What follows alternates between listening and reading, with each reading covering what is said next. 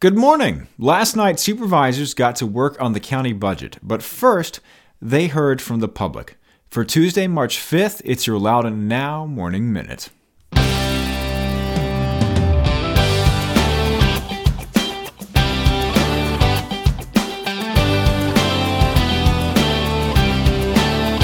The town of Leesburg is hosting the 7th annual Leesburg Career Expo High School and College Edition on Sunday, March 10th from 1 p.m. to 4 p.m. at Tuscarora High School. It's a free event aimed at high school students, college students, and recent graduates with more than 70 employers looking to fill both permanent and seasonal jobs and full-time, part-time, and entry-level salary jobs in everything from technology to recreation. Attendees should wear business attire and bring copies of their resumes. For pre-registration, a list of employers, and more, visit leesburgva.gov/careerexpo.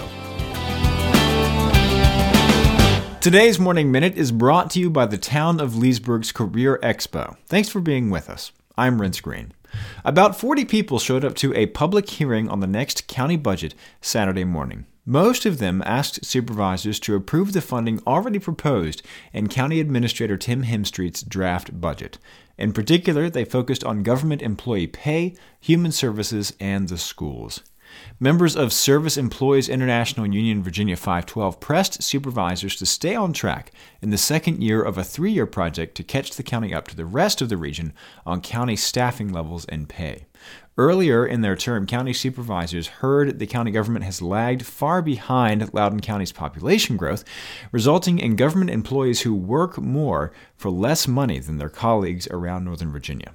Child Protective Services social worker Brenda DeToss said she and her husband live outside Loudoun and still must work multiple jobs to make ends meet, and that her children joked they should call Child Protective Services because they're neglected. Other people asked supervisors to continue their support of services for those less fortunate in Loudoun, such as people with physical or mental disabilities. Community Services Board Chairman Angela Wider said budget increases to the Department of Mental Health, Substance Abuse, and Developmental Services in recent years have already helped, and more is needed. A number of people from Leesburg Disability Services and employment nonprofit ECHO and Howard Hughes Medical Institute's Genelia Research Campus in Ashburn supported funding for that program, which helps place people with disabilities in jobs and supports their needs in those jobs. Scientific Operations Manager Todd Laverty said the ECHO employees care about their jobs and enjoy coming to work every day, and who doesn't like that?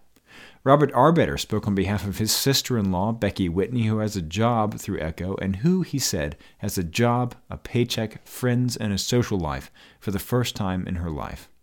And teachers and members of the Loudoun Education Association supported the school budget's full budget request, which has been cut in past years, but this year came within the funding targets set by county supervisors. Loudoun Education Association President David Polanyi said Loudoun should be leading the region in supporting education, not trying to keep up with Fairfax. Unusually, none of the speakers appearing at the board's 3 budget public hearings advocated cutting taxes below the equalized rate, which is the rate at which the average homeowner tax bill remains the same despite changing, generally rising, real estate values. We'll be keeping you updated on what supervisors actually do with the next county budget, which covers July of this year through June of next year, so go to loudounnow.com/morningminute to check out the whole story.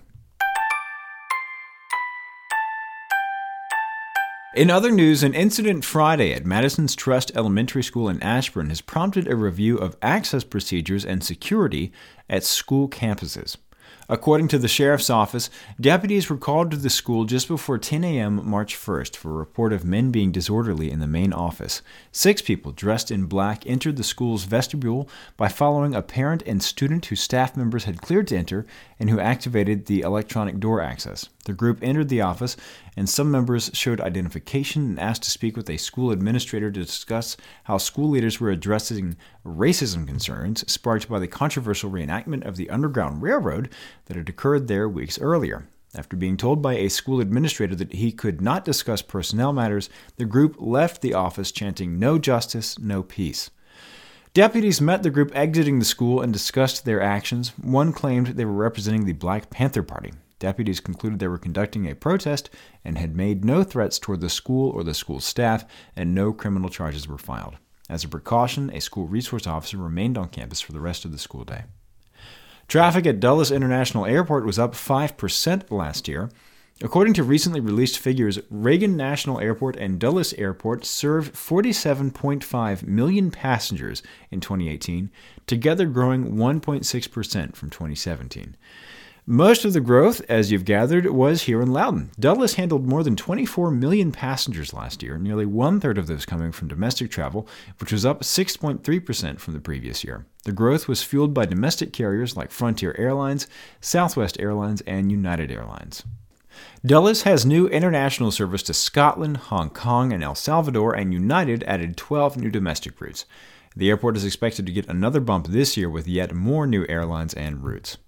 And yesterday, nearly 24 Loudoun farmers and producers tried their hands at a few rounds of speed dating, although in this case they were matchmaking for business deals rather than romantic relationships. Visit Loudoun, Loudoun Economic Development, and the Virginia Cooperative Extension teamed up to host the second Loudoun Producers Marketplace, which connects local producers and growers with buyers. It was at Chefscape in the village at Leesburg and had a speed dating format where restaurants, hotels, and catering companies moved from table to talk business with 19 local producers. Each time a producer struck a deal with a buyer, they would ring a Loudoun County branded cowbell. Jamie Pandel, the owner and manager of SunPower Farm near Round Hill, which sells free-range lamb, duck, quail, and chicken to high-end restaurants, said she set up a booth at the marketplace because typically she's too busy farming and making food to market her products and connect with buyers on such a personal level. She said she was able to conduct quite a bit of business during the event's 2 hours of FaceTime with buyers. Alan Myers, the director of purchasing for the National Conference Center, said that while he's been to food shows with big-time distributors like Sysco, he's never been to an event with so many local producers before. He said he met 4 producers with whom the Conference Center now plans to do business. Visit Loudoun President and CEO Beth Erickson said anytime small producers can sell to the local hospitality industry, that's a win. Get the full story on this and all these stories over at loudounnow.com. On today's Get Out Loudoun calendar, biologist Dr. Royan Egnor, a senior scientist at Genelia Research Campus, uses machine learning to explore the secret life of mice.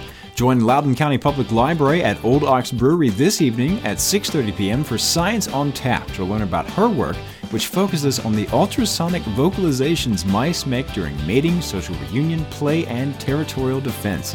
Get the details on this event and check out the rest of the events calendar at getoutloudon.com. And if you like the Morning Minute, use ultrasonic vocalizations to tell your pet mice about it and subscribe wherever you get your podcasts, and it'll be waiting for you there every morning. Okay, have a great day.